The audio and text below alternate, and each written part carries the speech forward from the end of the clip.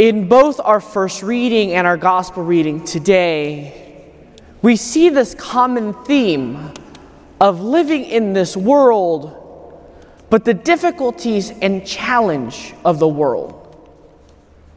It's difficult to live out the faith, to live out the truth. And in our gospel reading today, we hear specifically that the evil one will make it difficult for us as faithful, as Christians, as followers of Christ, for us to live that out every day. But as we look carefully in our gospel reading, we are given the solution to how to effectively live it out in our world today, how to effectively grow in our faith, and how for us are we able to be strong in living out that faith every day of our life. And those two simple aspects are joy and truth. We hear in our gospel reading that Jesus wants us to live in the joy, to be in the same joy that he has in relationship with the Father and the Holy Spirit. So what is that joy that we are finding and seeking then? That joy is a deeper relationship with God, an authentic intimacy with God, where we truly become vulnerable and allow ourselves to be filled with the Holy Spirit. We allow ourselves to be in relationship with someone and allow ourselves to engage in that relationship. To recall and look back at your own life. When you have good family, friends come over to come visit, to hang out, to spend time. The day in which they have to leave you, the joys, the pains become difficult. Tears begin to roll down your face because you're separating yourself from them. But there's still the joys, the memories that you carry from when they were there, the last time you guys got together, the memories you created together while they were there, or things you hold on to still hold on to that joy, that experience. But that physical separation becomes difficult and challenging. But yet, as soon as they come back from vacation or come back to see us, to be with us again, that joy is then rekindled and re-enlivened in our own life. So today, in that joy, we're called to deepen our relationship with God. Yes, he tells his disciples, I have to leave you to return back to the Father. So the memories and the experience we have of him still remains within us to enkindle and keep our joy growing.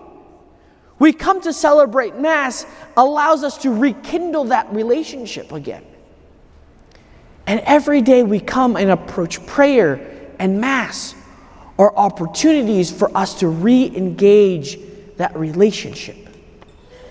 And secondly, truth. Truth is from God and is from God alone. But what is interesting, I was reading some research on psychology, and the psychologist put a 6 in front of someone and told someone to stand on either side of that number. And then he began to ask questions on the two people of the other side of that number. One said he saw a 9, the others said he saw a 6.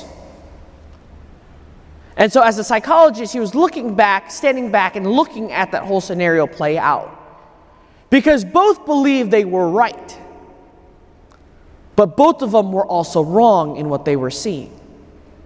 Yes, they saw what they were seeing from their perspective, as narrow as it was. One guy saw a 6, the other saw a 9. But as a psychologist, he looked kind of in a wider angle to engage both men and saw that yes, one was a 6, one was a 9, and he could see why each had their own perspectives, but came to the understanding in truth of how it is approached, the different angles people come at it. And so in our truth, we come to see God in many different lights, in many different ways. but that truth remains and relies on God and God alone, because He is the truth. He speaks the truth and teaches the truth. The ways we come about to understand it becomes difficult because we use things of the world to help us understand that.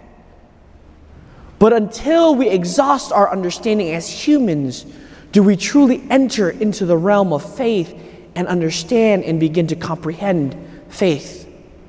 And it's so fitting for us today as we celebrate St. Justin the Martyr, because for him, he was writing apologetics and arguments and letters to the emperor. But the way he did it was not just straight theology, arguing from theology. But as he was discussing and talking to the emperor, he used philosophy. He used analogies and things of the world to help the emperor understand and recognize and see his faith. And so in doing so, we take things of this world to help us understand, explain, and articulate it. But we can never really exhaust the truth of the faith. We can never really comprehend completely the different mysteries of our faith. But we use analogies and things like that to help us.